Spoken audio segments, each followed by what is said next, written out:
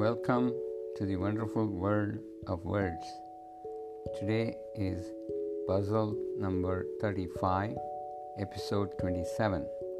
The puzzle reads: Where does a reptile go for an evening of drinks with its buddies? Once again, where does a reptile go for an evening of drinks with its buddies? If you figure out the answer, please email it to bedabeda@hotmail.com.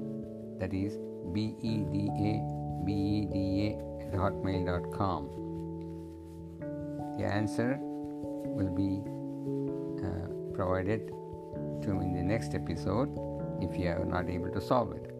But if you do solve it, we will announce your name in the next episode if you would like us to do that, to recognize your answer.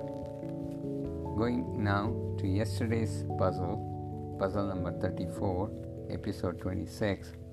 The puzzle was: identify the city whose population was a mixed bag of those dependent on algebra and those who wanted no algebra.